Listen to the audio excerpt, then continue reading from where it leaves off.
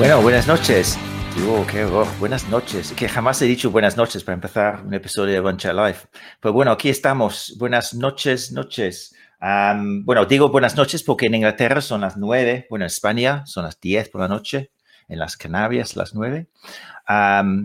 Pero, por ejemplo, si estás en Chile, creo que son las 4 de la tarde, así que buenas tardes. Y si estás en Australia, como nuestra invitada especial para este episodio de One Chat Live, pues son las 6 de la madrugada. Y sí que buenos días a la gente de Australia. Voy a esperar hasta que vea a alguien en Facebook. Si estás en Facebook y estás escuchando, pues puedes meter algo en los comments y también yo puedo poner, por ejemplo, mira, ahí está Manuela Besome diciendo, looking forward to it, que tengo ganas de verlo, ya está. Así que voy a esperar un ratito para que la gente venga para ver que estamos en directo.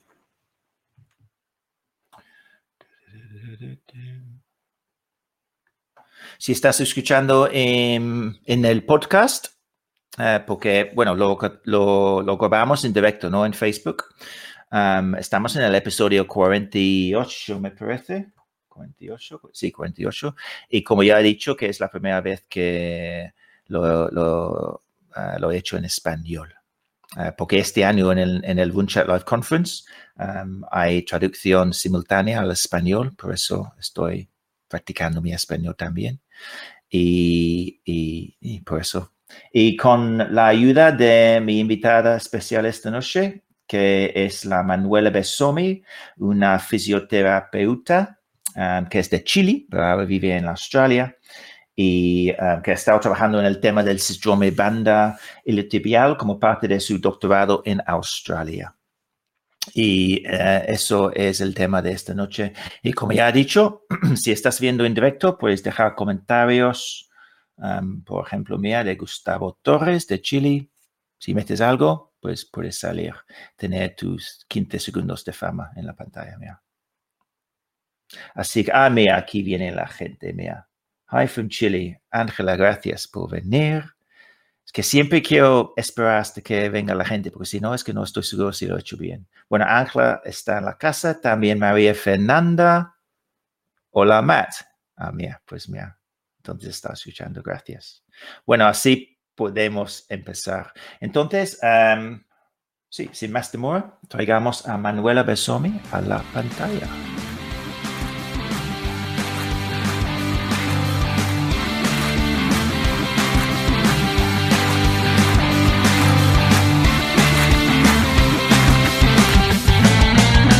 Hola, Matt. Buenos días. Buenos días. Las 6 de la madrugada en Australia. Lo siento, ya siento como mal. Todo bien, aquí ya está claro y el sol ya salió, así es que Claro, los pajaritos cantando. Ya estaba escuchando, pensando, mira, ¿esto qué es? ¿Lo tengo aquí o está? Mira, ¿qué parte de Australia estás? Ya En Brisbane, en en Brisbane. Queensland. Uh-huh. Qué bonito, ya estaba aquí, muy bonito. ¿Y qué tal en el lockdown? ¿Hay lockdown en Brisbane? No, nada, no, ha sido como, estamos viviendo en una pequeña burbuja. Han habido muy pocos casos y nunca tuvimos lockdown. Sí, cuarentena, no cuarentena, pero restricciones sociales, pero no, nada en comparación con el resto del mundo. Así que, o con Melbourne, por ejemplo, que están en lockdown. Claro, Melbourne, fatal, ¿no? Así que en Brisbane se puede ir corriendo por las calles sin problema cuando quieras. Cuando quieras. De hecho, el gobierno en el pic del COVID, una de las recomendaciones fue, por favor, salgan a hacer ejercicio por su salud mental, pero mantengan las restricciones, metro y medio de distancia y salgan solos. Así es que, Bueno. en realidad, muy afortunada. Sí, pues me suena bien. Pues mira, tenemos más gente en la casa. Bueno, Manu. Sí, Manu es como Manuela, pero es como más informal, ¿no? Mi nickname. Uh-huh. Nickname, ahí está. Bueno, Manu. ¿Conoces es que yo conozco, cuando yo veo Manu, hay un grupo de Francia, Manu Chao. ¿Lo conoces, Manu Chao, claro, sí. ¿Y Manu es de Manuela o es otra palabra? Manu, no sé si será para ese grupo de Manuela, pero generalmente Manu es el nickname de Manuel o Manuela. Sí. Pero de Manu Chao no sabemos. Pues mira, No si sabemos. conoces por qué Manu Chao se llama Manu Chao, ponlo en los comentarios y todo el mundo aprende. También tenemos un hola de Diana. Diana, qué bien. Gracias por venir, Diana. Diana Morán. Y ya está. Bueno, pues para oyentes que no han oído hablar de ti, Manu, cuéntanos un poco sobre ti y tu historia y como corredor, porque ya sé que tienes una historia muy guay de correr y también de fisioterapeuta. Claro, bueno, soy kinesióloga, egresé de la Universidad del Desarrollo y siempre he estado ligada al deporte. Era atleta en el colegio en mi época escolar y en la universidad. Odiaba correr, era como cuando nos mandaban a castigo nuestros entrenadores, era cuando teníamos que correr más de 10 minutos, así es que partió mi relación entre el running y ¿es cierto? Y la actividad física como algo, como un amor y odio. Pero ya en la época universitaria, cuando uno ya tiene menos tiempo, fue como la decisión que, creo que una amiga me invitó, dijo, ¿por qué no nos inscribimos a esta media maratón? ¿Te va a gustar? Corremos juntas. Y ahí empecé. Cuando corrí la media maratón y crucé la meta, fue como, oh, en realidad esto se siente bien. Era una sensación muy, muy, muy extraña cruzar la meta de algo que uno lleva preparando hace meses y esta como idea de que puedes, que tu cuerpo puede más y que quizás puedes mejorar. Así que ahí empecé a correr un poco más y me, entre comillas, profesionalicé, ¿cierto? Me metí a un club de running y triatlón y empecé a competir y a entrenar más formalmente. Y al mismo tiempo, en esa época yo ya estaba egresada de kinesiología o fisioterapia y empezamos a hacer algunos estudios epidemiológicos de running en Chile. Y al mismo tiempo empecé a atender o a focalizarme más bien clínicamente, a atender prácticamente el 90-100% de mis pacientes eran corredores o triatletas. Así que todo mi mundo clínico, profesional y personal se empezó a mover hacia el running. Y en ese momento, claro, ya empecé, como empezamos a hacer más estudios, decidí hacer el magíster en epidemiología clínica. Y eso sí, un poco hasta ahora. Y ahora, claro, en ese momento partí con running, después empecé con trail running, que es lo que más me apasiona en realidad, porque siempre hemos estado ligadas como familia y con mis amigos, siempre nos ha gustado estar al aire libre, nosotros tenemos unas montañas preciosas en Chile, así es que trail running siempre ha sido como la disciplina que más me gusta. Y un poco de triatlón también, cuando me lesiono sobre todo, cuando no puedo correr. Y el trail running lo dices como solo hace como un poquito, pero yo he visto unas fotos o sea, hacen un montón, ¿no? Que hacen Sí. unas distancias súper largas, ¿no? De hecho, la primera carrera a la cual me inscribí y por la cual empecé a entrenar en un equipo fue el Cruce Columbia. El Cruce Columbia es una carrera de 100 kilómetros que cruzas la montaña, ¿cierto? Los Andes desde Chile a Argentina en 3 días. Son 100 kilómetros en 3 días. Y me inscribí como pareja con mi papá. Así es que esa fue la primera carrera que corrimos juntos y entre medio, claramente, en preparación a esa gran carrera, hicimos algunas, no sé, las clásicas carreras de North Face o otras carreras más locales en Chile. Y desde ese momento que empezamos, de hecho, como familia, mi papá, después se unió mi hermano chico, recorriendo diferentes carreras en diferentes partes de Chile, en el sur de Chile, cerca de Santiago. Y claro, carreras de 30, hicimos una maratón también en Argentina, en San Martín de los Andes, varias carreras de 30-35 kilómetros, así es que sí, me encanta. Qué bien. Qué molesto. Es que todos mis invitados, no sé qué pasa, no sé, pero todos mis invitados como tienen vergüenza de hablar de las cosas increíbles que han hecho. Y claro, tú empiezas con 20 añitos empezaba a correr en la universidad y me gustaba. Y no dices nada de como 100 kilómetros, 3 días de correr con mi papá. Es que increíble. Un montón de experiencia tienes. Y la banda iliotibial, bueno, ¿cómo lo vamos a llamar hoy? Porque lo curioso es que tú hablas inglés todo el día. Yo hablo inglés todo el día, pero aquí estamos hablando español. Español. Qué curioso, ¿no? Pero, ¿cómo lo llamamos? ¿ITB o BIT o BIT o cómo? ¿Qué hacemos? Llamémosle banda. Yo creo que en Chile decimos banda y todos, si decimos que banda tibial va a ser banda, quizás la mayoría va a entender. Porque todo el mundo La dice, banda, o tengo sea, problemas de banda, mi banda me de está banda. molestando. Ay, pues mira, entonces hablamos de la banda. Bueno, más fácil. Bueno, entonces la banda. ¿Qué te hizo elegirlo para tu doctorado? ¿Por qué la banda? ¿Por qué no, yo qué sé, patela femoral o todas las otras cosas que a los corredores le encantan tanto? Bueno, la banda fue mi primera lesión por correr. De hecho, Ay, en preparación a estos 100 kilómetros. Eh, y en ese momento, claro, yo era kinesióloga, tenía el conocimiento, ¿no es cierto?, teórico de qué es lo que deberíamos hacer y ya está, lesionada en los primeros 6 meses de novata, ¿cierto? Y probablemente fue porque estaba corriendo una carrera de 100 kilómetros y no tenía ni siquiera un año de experiencia en el running. Entonces, probablemente fue demasiado para lo que mi cuerpo estaba acostumbrado a ser, independiente que siempre he sido deportista. Y por supuesto, como la mayoría de los corredores, sobre todo novatos, nada de ejercicios complementarios, simplemente correr, ¿no es cierto? Y nada más. Y en ese camino me di cuenta entre la recuperación que tuve y después con los años pasando, que es poco lo que sabemos sobre el manejo de la banda iliotibial, independiente de que sea una condición súper común, ¿no es cierto? La evidencia es limitada y es escasa en cómo optimizar, ¿no es cierto?, la recuperación de estas personas y también un poco en la descripción de la banda, porque desde mi experiencia clínica hay personas que claramente tienen, ¿no es cierto?, dolor de la banda iliotibial que es agudo, que es un dolor muy agudo, muy, ¿no es cierto?, que en inglés se dice sharp, que es como punzante, ¿no es cierto?, no punzante, pero como si fuera localizado y como un cuchillo, ¿no es cierto?, en el lado de la rodilla, ¿cierto? Si tenemos la articulación por el lado de la rodilla es muy, muy agudo y claramente es un dolor de la banda iliotibial y probablemente que sea una irritación, ¿no es cierto?, de esa estructura, de la grasa que está entre medio de la banda y el hueso. Pero también hay otras condiciones que no tienen mucha explicación mecánica, ¿no es cierto?, pero sí duele la banda.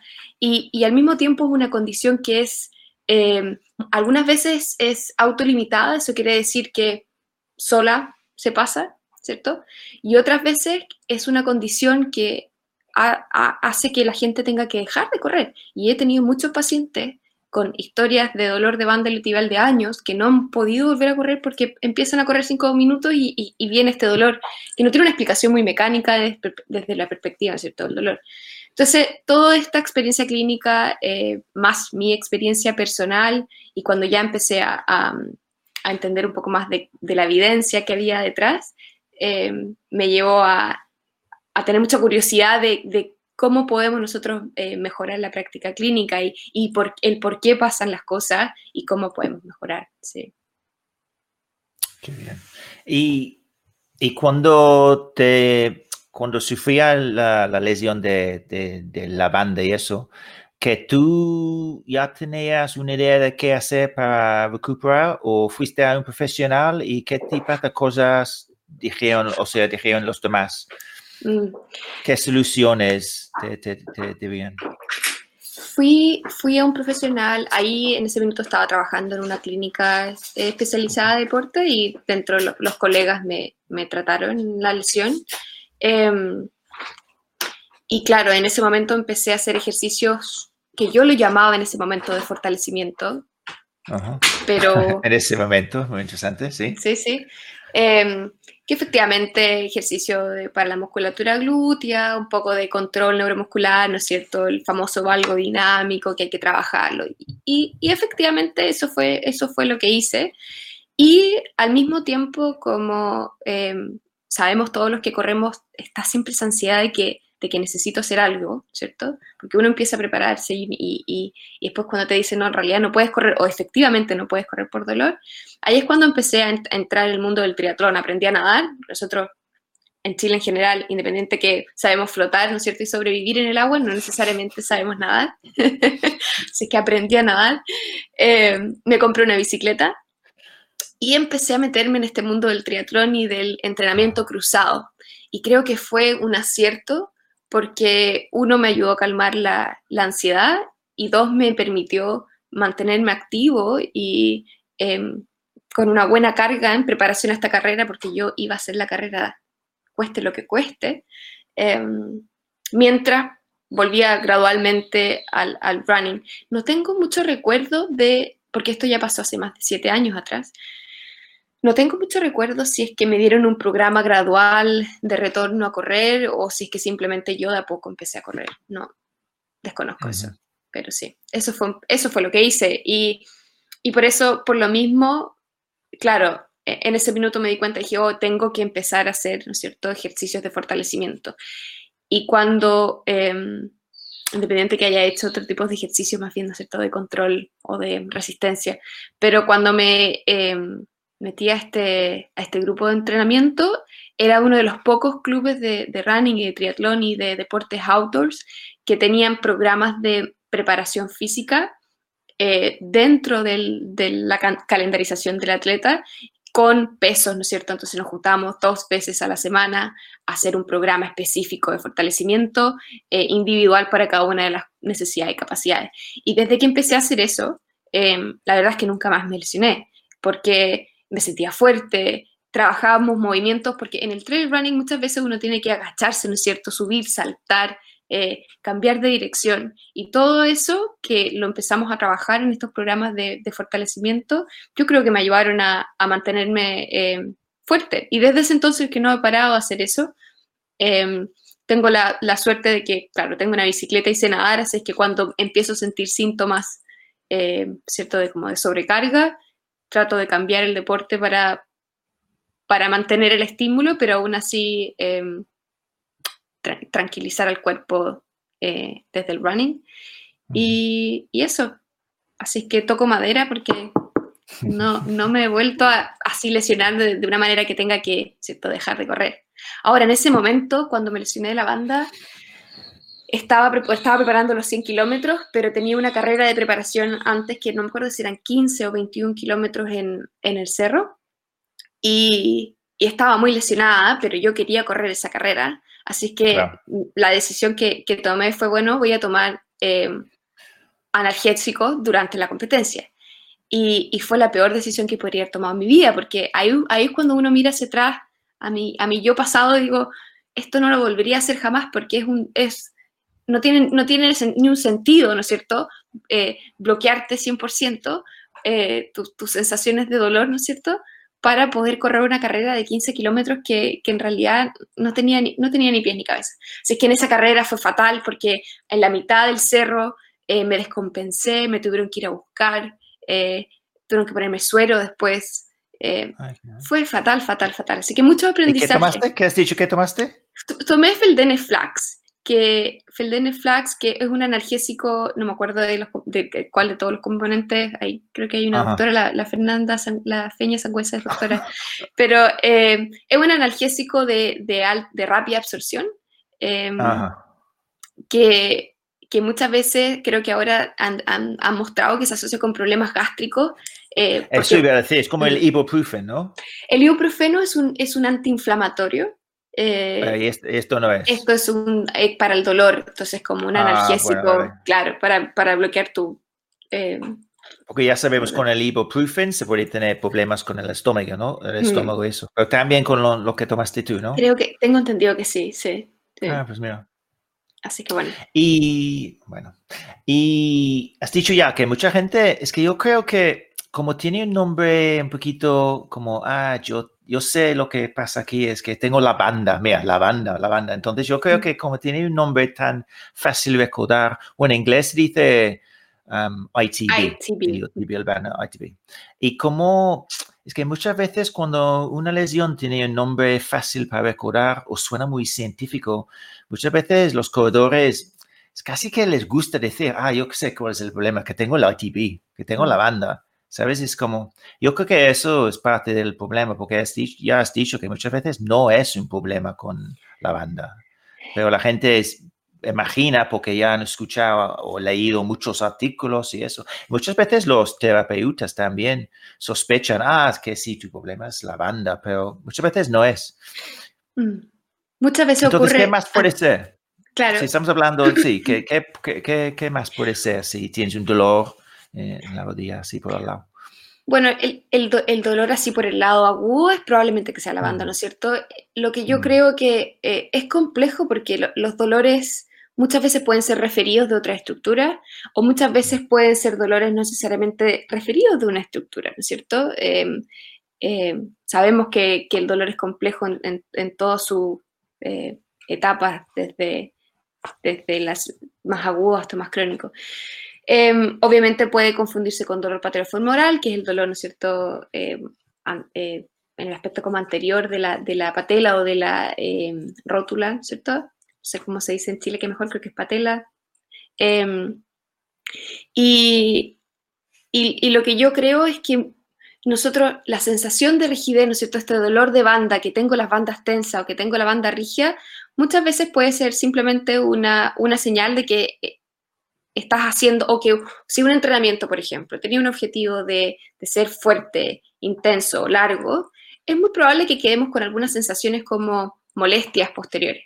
Ahora, obviamente, si ese dolor se mantiene y hace que yo tenga que cambiar mi entrenamiento debido a que me está molestando, tenga que, ¿no es cierto?, si tenía que correr a cierta intensidad y no lo puedo hacer, o si tenía que correr cierto volumen y no lo puedo hacer, es muy probable que estemos hablando de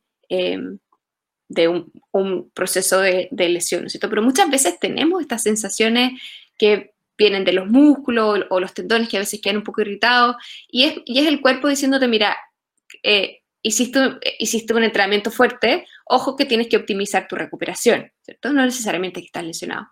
Ahora, la banda, sabemos que la banda, independiente que el dolor sea lo más común, es cerca de la rodilla, también hay algunos casos que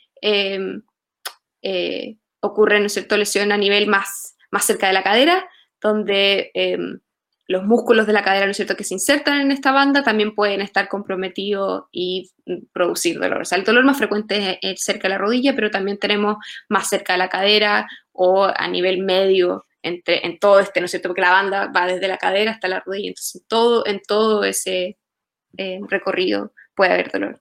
Pero, de nuevo, ¿qué es dolor? Creo que lo hemos comentado, yo lo he comentado antes, ¿qué es realmente una lesión? ¿Cuándo hablamos de una lesión? Porque eso es fascinante, porque podemos decir, claro, una lesión es cuando hay un daño estructural. Yo creo que si tú me sacas una resonancia hoy, yo voy a tener síntomas o signos, ¿no es cierto?, de inflamación o de líquido en cierta estructura, que si tú solamente vieras mi resonancia sin conocerme como persona, esta persona probablemente está lesionada. Pero en realidad yo hoy en día no tengo dolor, a veces un poco molestia, ¿no es cierto?, muy leve en la rodilla, pero puedo hacer mi actividad normal. Yo no me consideraría lesionada, entonces es complejo decir si tienes una lesión o no tienes una lesión. Y como tú dices, la banda es tan conocida y como kinesiólogos siempre o fisioterapeutas siempre estamos, es que tu banda está muy tensa, que hay que soltar la banda, ¿no es cierto?, que la banda está muy tensa, la banda está muy tensa. Ese pensamiento, esa idea está muy, muy como metida en la mente de las personas, sí. Pues mira, ya lo has dicho que la banda es tensa, que es algo que todavía muchos profesionales dicen, porque nosotros como profesionales, nosotros sabemos que los corredores van a un profesional y luego si no escuche lo que quiere escuchar, pues van a otro y otros, como no, siempre, es que no somos tontos, ya sabemos qué hacéis. Pero ¿por qué hay tanta diferencia en lo que dice un profesional? ¿Por qué algunos dicen, mira que tienes la banda tensa y empiezan a intentar dar masaje y foam rolling? ¿Por qué sigue estas soluciones tan como anticuadas? Sí. ¿Anticuadas? ¿Por qué? Anticuadas, eso. ¿Por qué todo el mundo no está diciendo la misma cosa con respecto a la banda? Yo creo que primero, con respecto a la banda, efectivamente hay poca evidencia disponible. Hay evidencia que sugiere que esta, en cierto, tensión o esta sensación de tensión no, en realidad, o que no tiene sentido, ¿no es cierto?, masajear o elongar la banda. Hay evidencia disponible que prueba eso, pero en realidad no hay mucha más evidencia de toda la condición del tratamiento, ¿no es cierto?, qué es efectivo realmente, qué no es efectivo y cuáles son los mecanismos, porque es muy complejo, porque las personas se mejoran probablemente sin hacerles nada, o simplemente por tener una interacción entre el tratante y el kinesiólogo. Yo creo también es porque a nosotros, en nuestra formación, nos cuesta mucho tomar la evidencia disponible y llevarla a la práctica clínica, ¿no es cierto? Sabemos que hay un gap de 17 años desde que la evidencia sale hasta que llega y se implementa la práctica clínica. Si ahora le sumamos a los que hablamos español, que no sabemos hablar inglés, tenemos que leer disculpa, un artículo en inglés, eso es otra barrera gigante. Entonces, es barrera tras barrera tras barrera. Ahora, nosotros como investigadores del área tenemos la responsabilidad de bajar la información a los usuarios. Yo creo que instancias como estas son claves para que nosotros podamos interactuar entre el mundo de la evidencia científica con el mundo clínico. Ahora, yo creo que respecto a la sensación de rigidez, la sensación como tal es real. O sea, yo tengo, los que corremos, tengo sensación de rigidez. Yo siento que estoy tensa, ¿cierto? Siento que estoy apretada, siento que estoy tiesa, como le diríamos en Chile, ¿sí?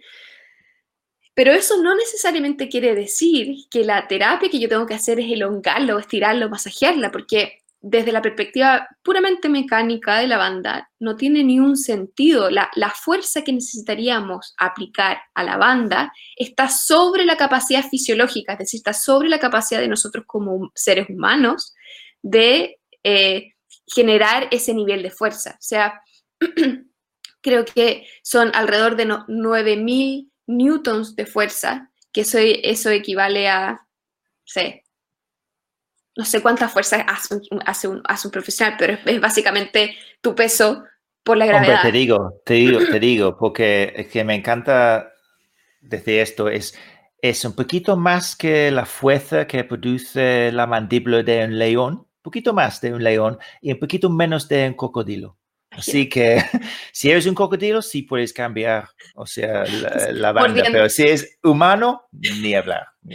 Es imposible y además no tiene sentido masajearla o estirarla desde la teoría de por qué ocurre la irritación en un primer lugar, porque las teorías actuales hablan de que es una compresión, ¿no es cierto?, entre la banda, ¿no es cierto? Si tenemos acá el hueso, que es el epicondrio lateral del fémur, ¿no es cierto?, el hueso, está la banda, entre medio de ellos hay una estructura de grasa, ¿sí?, que está altamente inervada e irrigada, es decir, tiene muchas terminaciones nerviosas y mucha sangre, y eso generalmente genera que sea altamente irritable.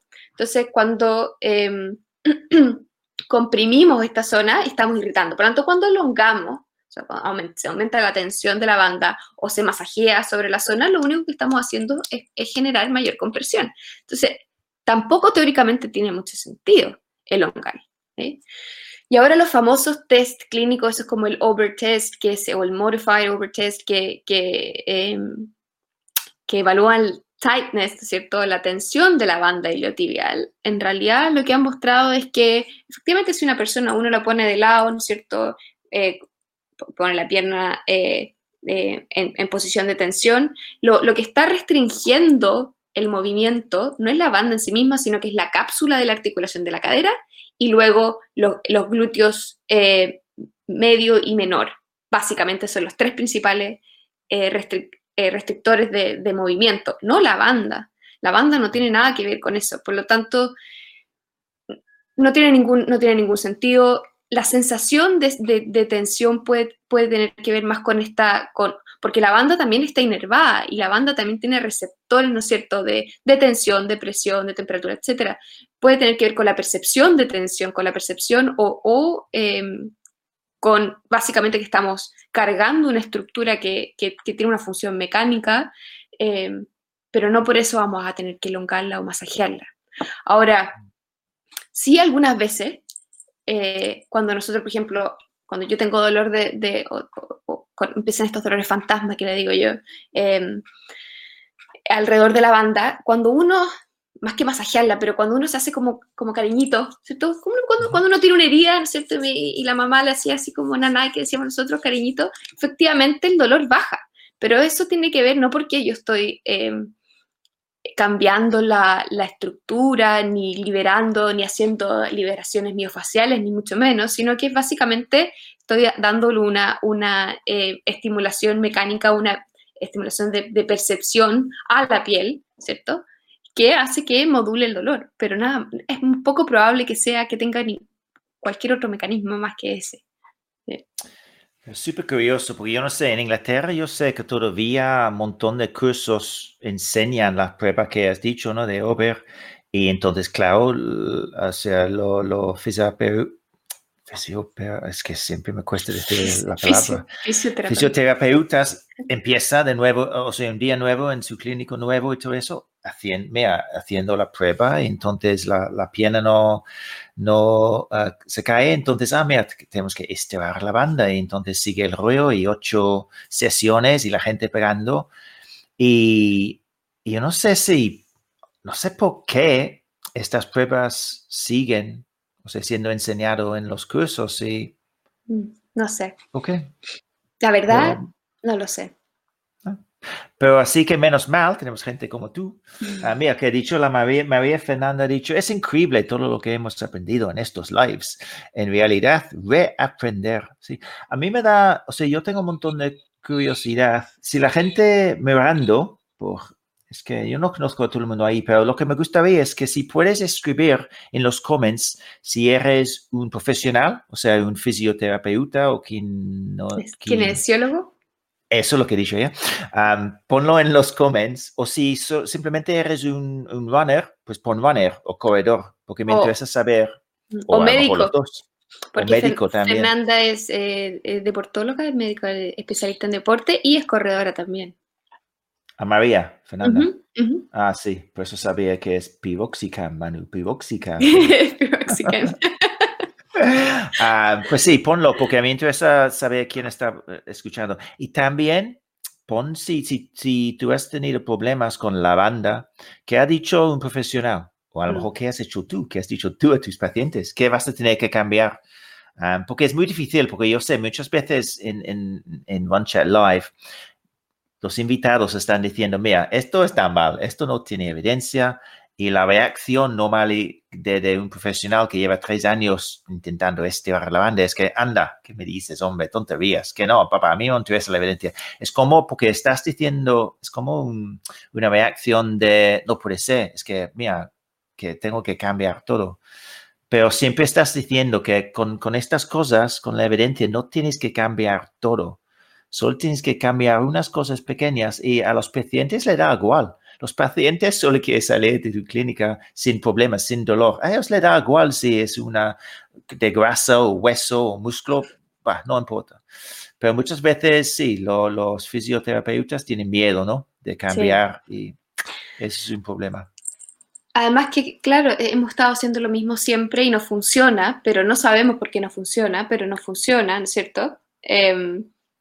Pero nos da miedo salir de esa zona de confort, y el conocimiento es dinámico, y lo que sabemos hoy en 2, 3, 4, 5 años va a cambiar, y tenemos que estar dispuestos a estar continuamente actualizándonos y desafiándonos. Yo creo que para mí algo que me ha abierto la mente estar acá en este grupo en el que estoy en Australia, en Brisbane, es desafiar tus propios sesgos clínicos, porque cuando hacemos cosas clínicas, decir que en realidad qué sabemos de lo que estamos haciendo, porque muchas veces lo hacemos, y sobre todo cuando llevamos años haciéndolo, de manera automática, porque es lo que siempre he hecho, pero el hecho de desafiarnos, decir por qué hago lo que hago, es un muy buen ejercicio. Sí. También lo que pasa es que nosotros, bueno, como siempre, solo recordamos los tiempos que ha funcionado, o parece que ha funcionado. Porque si tú ves a un paciente durante 8 semanas, mira, yo podía tener un problema y dolor de la banda, y yo podía irme al jardín todos los días y darme patadas con un bacalao, lo que sea. ¿sabes? Durante 8 semanas. Y después de 8 semanas, el dolor no está, entonces que tengo un bacalao mágico. No, lo que pasa es que, no sé por qué estoy hablando del bacalao, pero después de 8 semanas de haciendo cualquier cosa, es muy Claro, normal que el dolor se va. Entonces, muchas veces como, o sea, el profesional piensa que, mira, esto está funcionando, voy a esto a más gente. Y el paciente también piensa, ay, qué bien, un dinero bien, bien gastado, gastado. ¿no? Muy bien gastado. Pero claro, es que muchas veces no es eso, no es eso. Y por eso tenemos que estar pendiente de la evidencia y también estar pendiente de cuando las cosas que estamos haciendo como profesionales no está funcionando. ¿Sabes? Cuando Así la es. persona no vuelve a llamar porque es que no está funcionando y va a otro. Tenemos que apuntar eso también. En lugar de siempre diciendo, ay, qué bien, qué bueno soy yo. Ha Está muy bueno. funcionado otra Sí, vez, ¿sabes? Es importante, ¿no? totalmente. Mira, ¿qué tenemos en los comments? A ver si la gente ha compartido. Jim Ge, tus habilidades no tienen fin, Matt. Ay, mira, Jim Ge, ¿pero qué? ¿Hablas español también? ¿En serio? Pues bueno, tengo 2 habilidades, hablar inglés y español, ya está, no tengo más. Cocinar, no. Ángela dice kinesióloga. Bueno, voy a intentar aprender a decir Hola, eso. Angie. Kinesióloga, aprendiz de la Manu. Mira, aprendiz de la Manu. Nelson dice, hola Manu. Muy bonito, pero ¿qué haces? ¿Eres Hola, profesional o...? Nelson. ¿El Él es Nelson qué es? ¿Qué kinesiólogo. es un...? También, muy Kinesiólogo. bien. Sí. Ajá. Bacalao therapy. Lo has escuchado aquí. Luego aquí. Pues parece que la mayoría de la gente quizás sea, sí, kinesiólogos. Pero, bueno, voy a ver a mi chuleta a ver qué más tengo que preguntarte. Em, ti, ti, ti, ti, ti, ti, ti. Hay más cosas que quiero que compartes, o sea, sobre por qué. Bueno, hablamos del foam rolling, porque el foam roller también es algo que a los corredores le encanta, porque duele, si duele, pues claro, está mejorando algo, Sí, si bueno. duele, tiene que ser bueno. Pero también a los terapeutas también dicen, hay que hacer un poquito de foam rolling. ¿Qué pasa con el foam rolling? ¿Merece la pena? ¿Hay alguna evidencia o no? ¿O simplemente mejor para colgar el abrigo y ya está? Yo creo que es complejo porque tampoco es que tengamos demasiada evidencia para decir cuáles son las cosas que realmente son efectivas, ¿cierto? Tenemos ideas de las cosas que sí realmente son efectivas y las cosas que debiésemos estar y que hoy en día, con el conocimiento que tenemos hoy en día, debiésemos estar haciendo, como eh, un entrenamiento graduado, un cierto reentrenamiento de la carga que sea gradual, o una buena planificación de entrenamiento, ejercicios de fortalecimiento, ¿cierto? Pensando, que podemos hablarlo después si quieres como en detalle, pero hay ciertas cosas que uno puede hacer o que uno debiese estar haciendo como mínimo, ¿no es cierto? Eh, Cuidar a la persona, o sea, efectivamente cuáles son las expectativas, motivaciones, etcétera, trabajar toda la parte como contextual de esa persona, entrenamiento y fortalecimiento. Ahora, si a esa persona, por ejemplo, le ha servido antes usar el foam roller sobre los músculos y efectivamente tiene el tiempo para hacer las otras cosas y esto le sirve y esa persona me dice, bueno, en realidad a mí me gusta, esto es opinión personal, yo no le voy a decir, no lo hagas. No creo que, no hace daño propiamente tal, ¿cierto? Si ponemos la balanza entre daño y beneficio, no hace daño que te pase el foam roller en los músculos, porque efectivamente es un estímulo, estímulo mecánico que va a trabajar, que va a alterar tu percepción de dolor. Y si y altera la percepción de dolor y esa persona, ¿no es cierto?, se siente mejor y por lo tanto yo puedo trabajar el core de cosas que quiero hacer, como el retorno gradual, fortalecimiento, etcétera, etcétera, yo no vería por qué no hacerlo. El problema creo está cuando la terapia se centra en eso, se centra en que tengo que hacer el roller de la banda y soltar la banda porque estamos liberando las, ¿no es cierto?, las adherencias miofaciales y ese es el problema. Yo creo que ahí está el problema, cuando estamos completamente sesgados y enfocados en algo que realmente no tiene evidencia, no tiene ni un sentido y no estamos haciendo lo que debiésemos estar haciendo. Y ahí en eso dice, el foam roller tiene evidencia interesante, pero como muchas técnicas utilizadas por las razones erróneas. Exactamente. Y efectivamente es como, es, es como cualquier terapia que puede alterar la percepción de dolor a través de algún estímulo sensorial. Por ejemplo, los estudios de Tasha Stanton que altera la percepción a través de alteraciones visuales, puede generar respuestas mecánicas, o puede generar respuestas, perdón, de dolor e incluso respuestas fisiológicas en las personas. Si eso es así y eso me está ayudando a mi terapia, que la persona en el fondo pueda empezar a hacer ejercicio lo antes posible, bienvenido sea. Entonces, no es un no, no es un sí, el tema, como dice Nelson, es el por qué lo estamos haciendo, ¿cierto? Entonces, yo creo que hay que dejar de lado de que vamos a liberar fibrosis o vamos a liberar adherencias miofaciales o vamos a romper estructuras, porque eso no, ya sabemos que necesitaríamos que el foam roller fuera como una mordedura de cocodrilo o de león, y no lo es. Pero claro, depende un poco de la relación con el paciente, depende de la experiencia previa que tenga la persona antes, depende de las cosas que también, las creencias que cada uno tenga. Entonces, si una persona realmente cree que le sirve y nosotros podemos educar en el camino de por qué realmente puede quizás estar sirviendo y qué son las cosas que sí o sí hay que hacer y que además puede optimizar su recuperación o puede, ¿cierto?, hacer otras cosas como foam roller, no veo el por qué. Siempre y cuando sea en el músculo y no la banda, no tiene ni un sentido pasarle en la banda. Pero por eso estoy diciendo, pasando a la banda, porque yo voy a decir que sí es un problema, que parece que es un problema de compresión, de como ha dicho, ¿no? La grasa debajo del tracto. ¿Es posible que se puede empeorar? O sea, en dando más presión encima de la banda. Totalmente. O sea, si ya está irritada, ¿no es cierto?, la estructura grasa, probablemente, es como si tú tuvieras un problema en un tendón, ¿no es cierto?, que está irritado, ¿tú lo masajearías? O sea, eso es la pregunta que yo le haría a los clínicos. Si alguien tiene un proceso de tendinopatía, ¿masajearías el tendón? Porque si me dicen que sí lo haría... Bueno, alguna gente sí. Bueno, sí, alguna gente sí, he visto videos. Es que hablamos del cross-fiction y sí, yo veo, yo veo corredores que vienen de otro profesional y yo no, que llevo 5 semanas con el tío haciendo en el Aquiles y duele un montón, pero me dice, no, es normal, es que va a doler.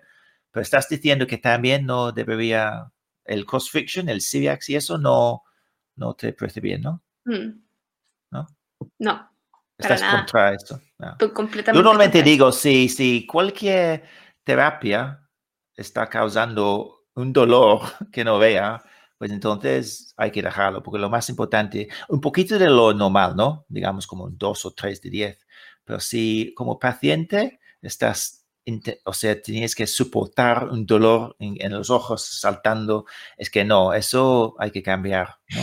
Y como dije antes, yo lo hacía.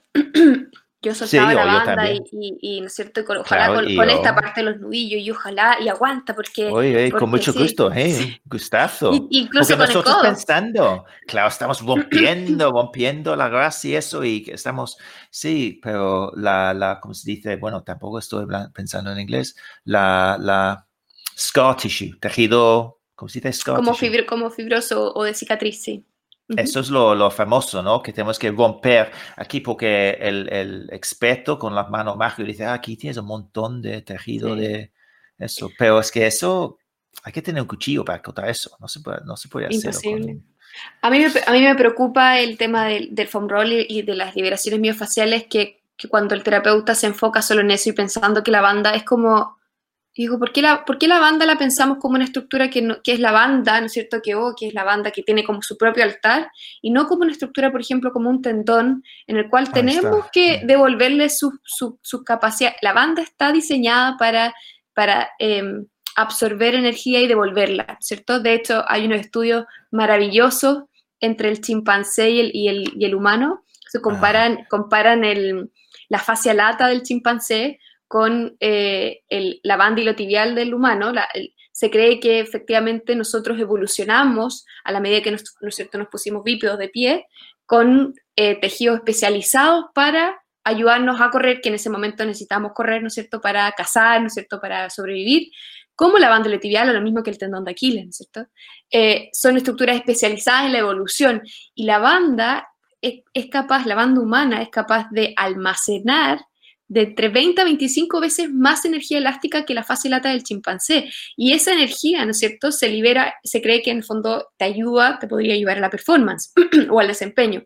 Entonces, si pensamos, la banda es una estructura que tenemos que entrenarla para que vuelva a ser la función que tenga que ser, que es almacenar energía elástica, devolverla. Entonces, la única manera de hacer eso es con ejercicio, y con ejercicio especializado, y con, ¿cierto?, atacando las cosas claves en el deporte de running, que es, ¿cierto?, soportar altas cargas, soportar cargas acumulativas y soportar cargas pliométricas, es decir, de explosividad o de energía elástica. Uh-huh.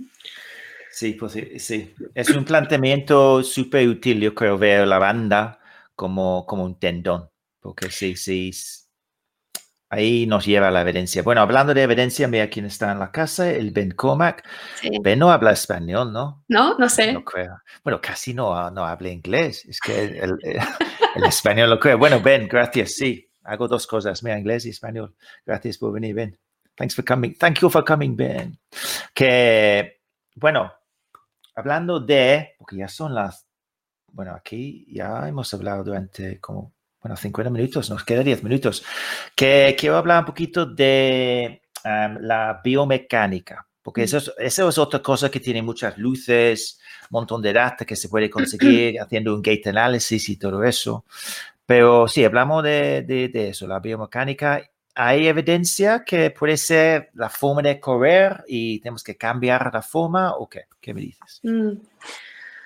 Como en todas las lesiones por correr, la biomecánica muchas veces se le da más importancia de lo que probablemente tiene, ¿no es cierto? Yo no creo que no necesariamente sea importante o tenga la mayor importancia, sino que es una... diplomática. Soy diplomática. Muy política, sí. Ay, buenísimo. Sigue, perdón. Es que me encanta, sí, muy bien. Pero es parte del puzzle. Entonces, es una pieza más del puzzle. Entonces, tenemos que entender que las lesiones no son lineales. Nunca va a haber una causa que explique el outcome, ¿no es cierto? Una sola cosa que explique el por qué no lesionamos. Teniendo eso en mente y teniendo que hay muchos factores que interactúan entre sí en este sistema complejo y dinámico, ¿cierto? Sí creo que la biomecánica podría, ¿cierto?, hacer que ciertas personas sean un poco más susceptibles a lesionarse, pero tú no te vas a lesionar si es que no ocurren ciertas condiciones antes, como por ejemplo de acumulación de demasiada carga demasiado rápido, o que tus niveles de recuperación estén muy bajos. Por ejemplo, sabemos que el sueño afecta, sabemos que el aspecto psicológico afecta en la emoción, etcétera, etcétera. Por lo tanto, es una interacción entre muchos factores. Habiendo dicho eso, específicamente para el dolor de la banda, solamente hay 2 estudios prospectivos. Prospectivo se refiere de seguimiento. Y esa es la única manera, es el único tipo de diseño que nos permite tener luces de cuáles podrían ser factores de riesgo o asociados a una lesión, ¿sí? Estos 2 estudios están hechos por el grupo, ¿no es cierto?, de Joseph Hamill y Brian. Es la misma corte, fueron 400 mujeres, ¿no es cierto?, que se siguieron por 2 años, y se vieron que dentro de esas 400 mujeres, 18 desarrollaron dolor de banda iliotibial. Y al compararlas con otras 18 mujeres con similares características, lo que vieron es que las mujeres que desarrollaron dolor de la banda, presentaban una mayor aducción de cadera, es decir, que la pierna, ¿no es cierto?, tendía a irse un poco más hacia adentro durante la fase de apoyo del running.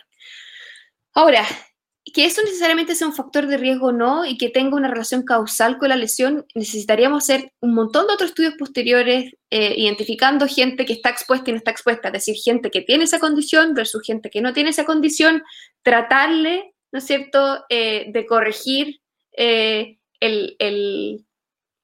factor biomecánico y ver si efectivamente se reducen las lesiones. Pero no tenemos estudios de ese estilo y es muy complejo, ¿no es cierto?, hacerlo y requiere muchos fondos, etc. Y entonces, efectivamente sabemos que eso ocurre. Ahora, como dije antes, es imposible que esa sea la causa de la lesión propiamente tal. Así que yo no me como diríamos en Chile, calentaría la cabeza en identificar cuál es la causa biomecánica de la lesión, sino que sabemos también que las personas una vez que ya tienen lesiones, como banda o dolor de patela femoral, presentan ciertas condiciones que podrían estar asociadas como consecuencia del dolor, ¿no es cierto? O sea, movimientos que hacen que la pierna se vaya más hacia adentro, que eventualmente podría aumentar, ¿no es cierto?, la tensión, o sea, de hecho que aumenta la tensión de la banda y podría estar contribuyendo a la irritación de las estructuras nerviosas y vasculares, etcétera, y adiposa.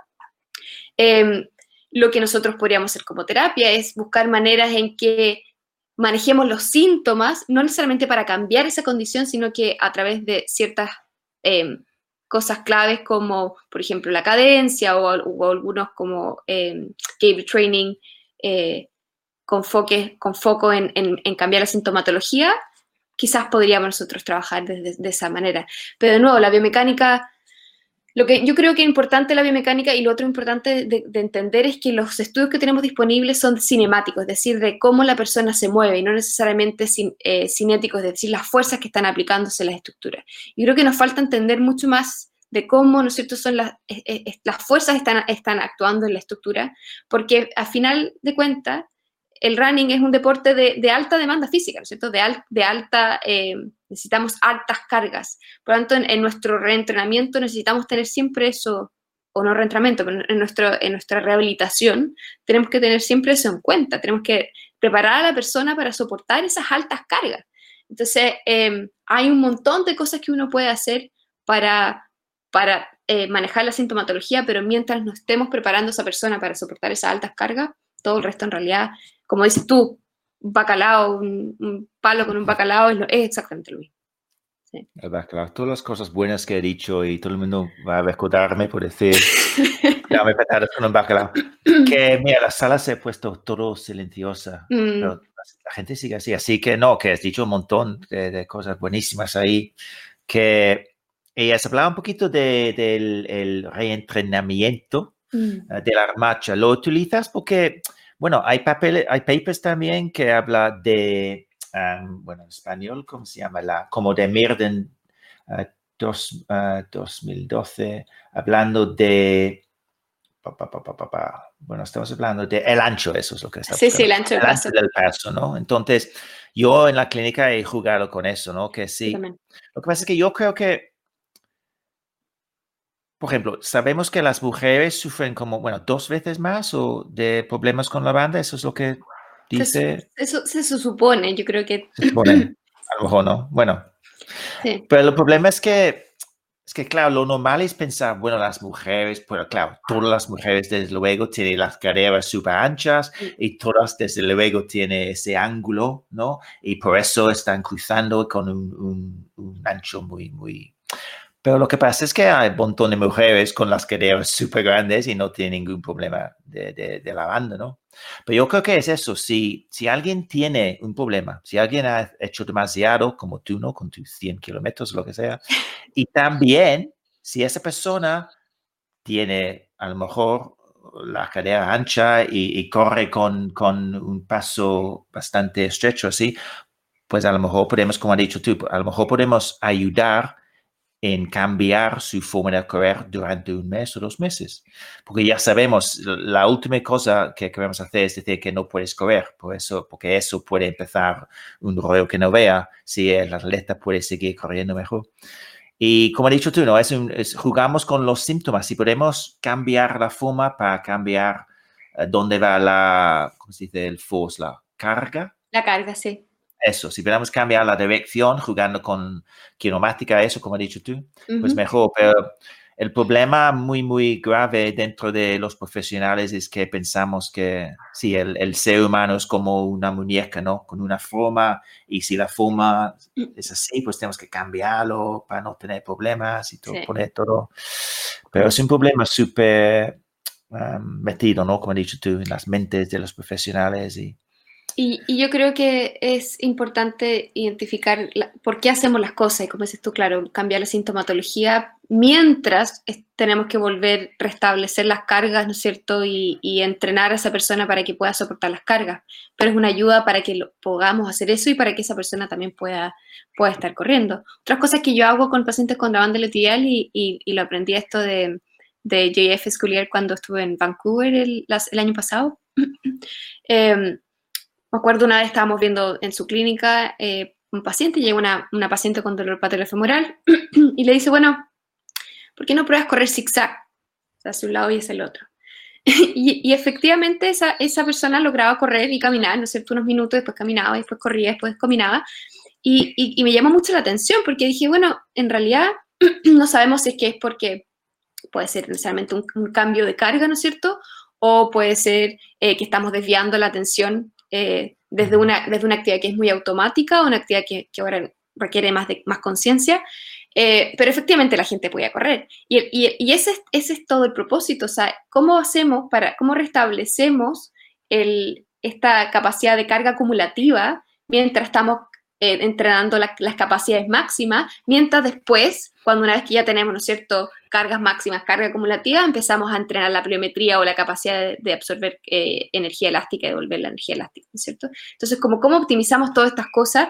Y eso mismo ayuda a la ansiedad si nosotros lo único que queremos es correr. Entonces, ¿cómo hacemos para que podamos restablecer eso? Y muchas veces me pasa, bueno, y también me pasa a mí como terapeuta antes, que no conocemos bien cuáles eran las demandas funcionales previas. Entonces, la persona sí puede volver a correr 10, 15 minutos, pero necesitamos que vuelva a correr rápido, los mismos volúmenes y que esté en el mismo nivel de performance. Y eso muchas veces se nos olvida. Entonces, la única manera de hacer eso es trabajando en esta como triada de terapia, creo. Esa es al menos mi opinión.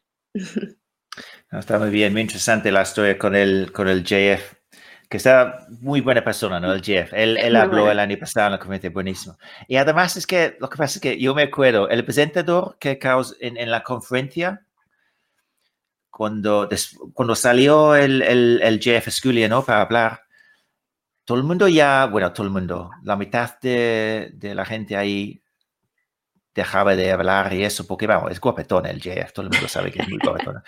Y luego encima empieza a hablar con ese acento francés, como, hello, how are you all? I am JF. Y claro, todas las mujeres y algunos hombres de ahí, el boquería al suelo, bueno, ¿este quién es? A ver, háblame. Pero además de todo eso, que habla un montón de bien y sí, me encanta los estudios que Ellie Blaze hace con el Running Clinic. Sí, está todo guay.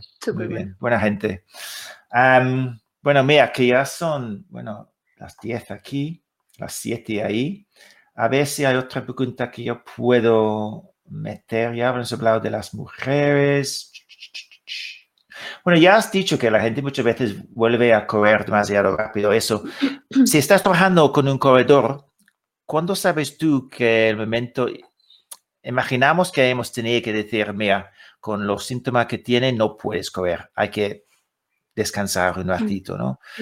¿Cuándo sabes tú que un runner puede volver a meter running en su rehabilitación, ¿no? ¿Hay unas pruebas o cuándo se puede? O depende, claro, no sé. Bueno, sí, depende. Voy a ponerme mi gorro de político. Sí, claro. No. Ahí está. No. Pero hay algunas pruebas como saltando en un pie. Sí, lo que yo generalmente hago es correr en el lugar, o sea, dar pasos en el lugar. Y si eso no genera problemas o irritación, empiezo al tiro a tratar de darle caminata y trote suave, o sea, 2 minutos de caminata por 1 minuto de trote, y si eso se aguanta por 2, 3 veces, perfecto, y vamos viendo cómo el cuerpo responde a eso. Entonces uno generalmente mira la respuesta inmediata durante, ¿cierto?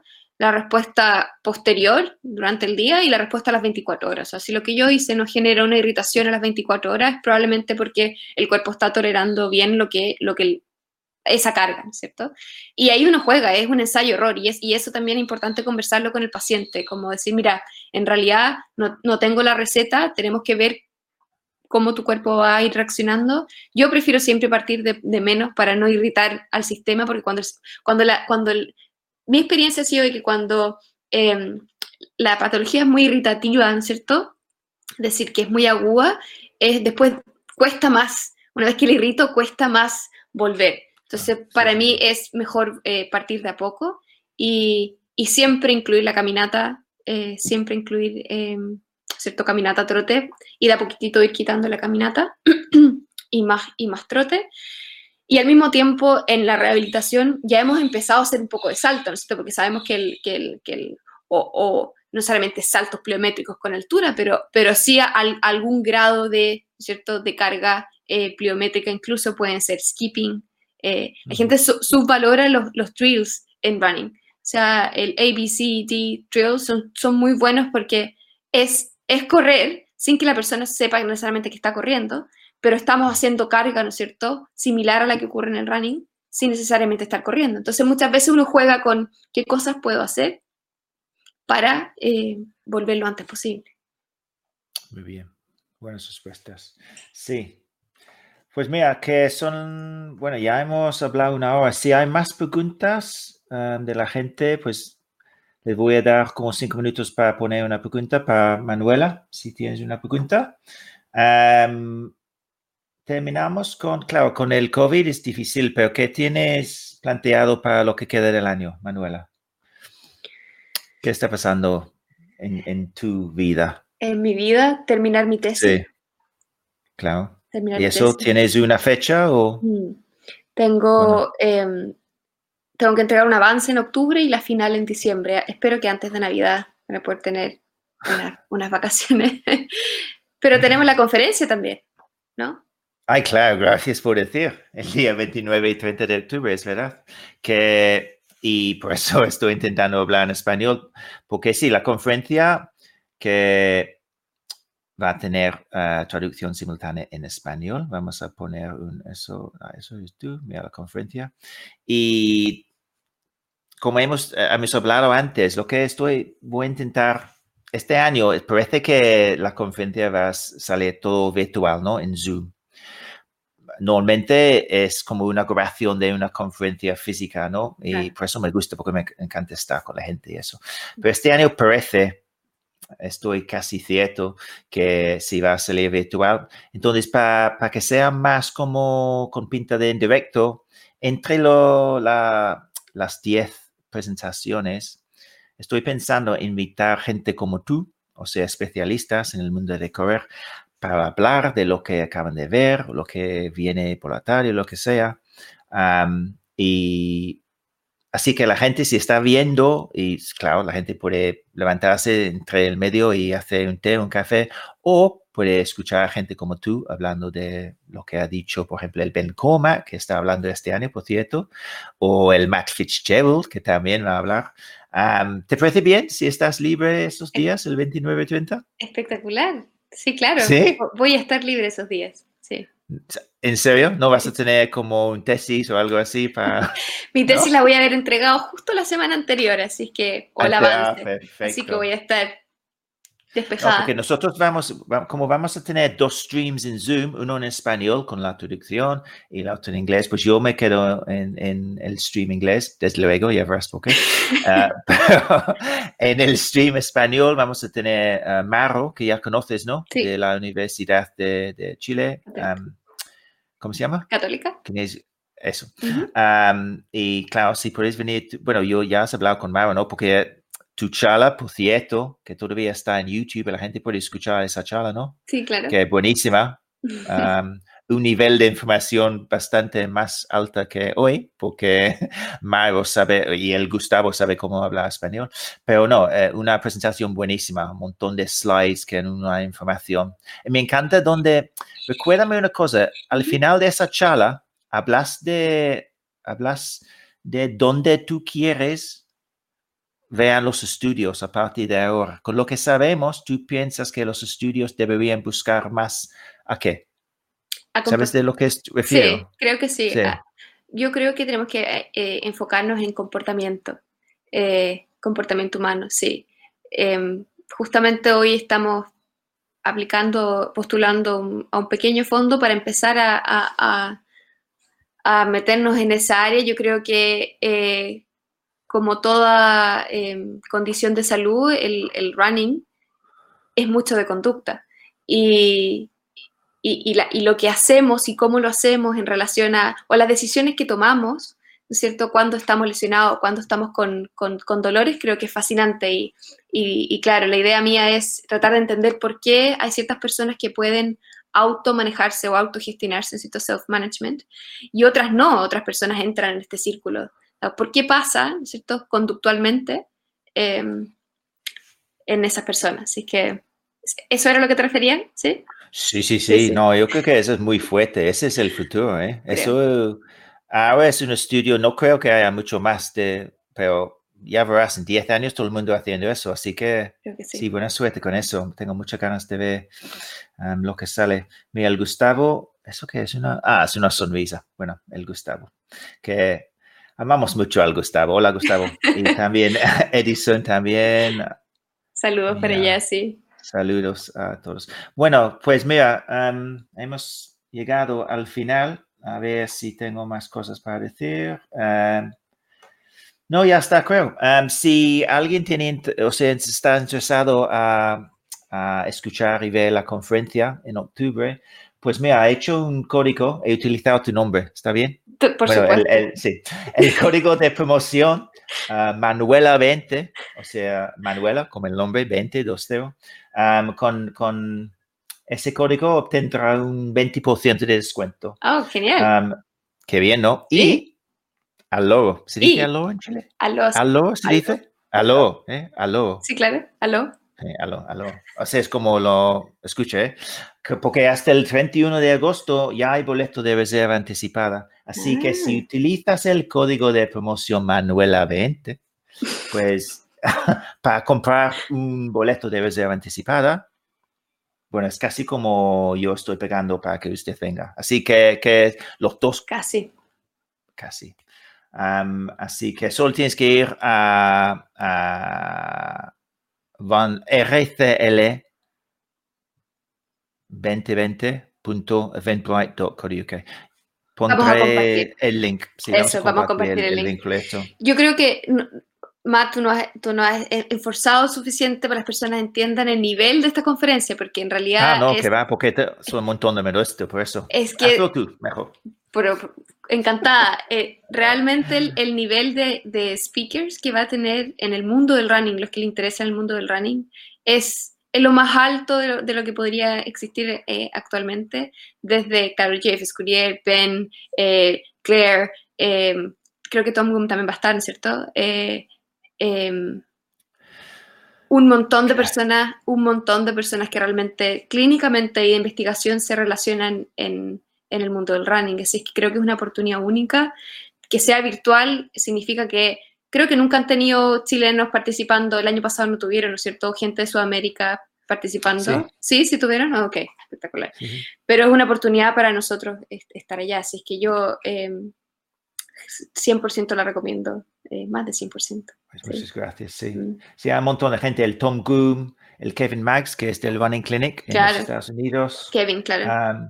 Y también los temas, es que el año pasado, yo, la primera vez que lo hice, yo elegí a la gente que me caía más bien de todos los especialistas. Entonces, el JF, el JF, ¿puedes hablar? Qué bien. El Christopher Johnson, sí. El Simon Bartold. O sea, la gente que me cae bien. Este año, pues claro, para empezar, estaba como, oh, tío, ¿qué hago? Es que no sé quién viene. Pero este año los temas son muy, muy buenos. He elegido más por los temas que la gente. Entonces estamos hablando de volver a correr después del embarazo. Por ejemplo, el Emma Brockwell, que es la autora de un guía que ha publicado con el Tom Goom. Y Gonedoli, que es buenísimo. También estamos hablando del masaje, el Alice Sanvito de los Estados Unidos, hablando de los mitos y misconcepciones del masaje. Tenemos también el Matt Fitzgerald, que es una leyenda de correr. Él va a hablar de cómo muchas veces nosotros pensamos que no podemos hacer lo que hacen los campeones, que eso es otra cosa, pero él dice que no. Si nosotros queremos sacar nuestros PBs y PRs y eso. ¿Cómo se dice PB en español? Sí, PB. Igual, ¿no? PB, Sí, perfecto. Pues Personal hay best. que entrenar como los campeones, Claro. hay que tener la misma dedicación.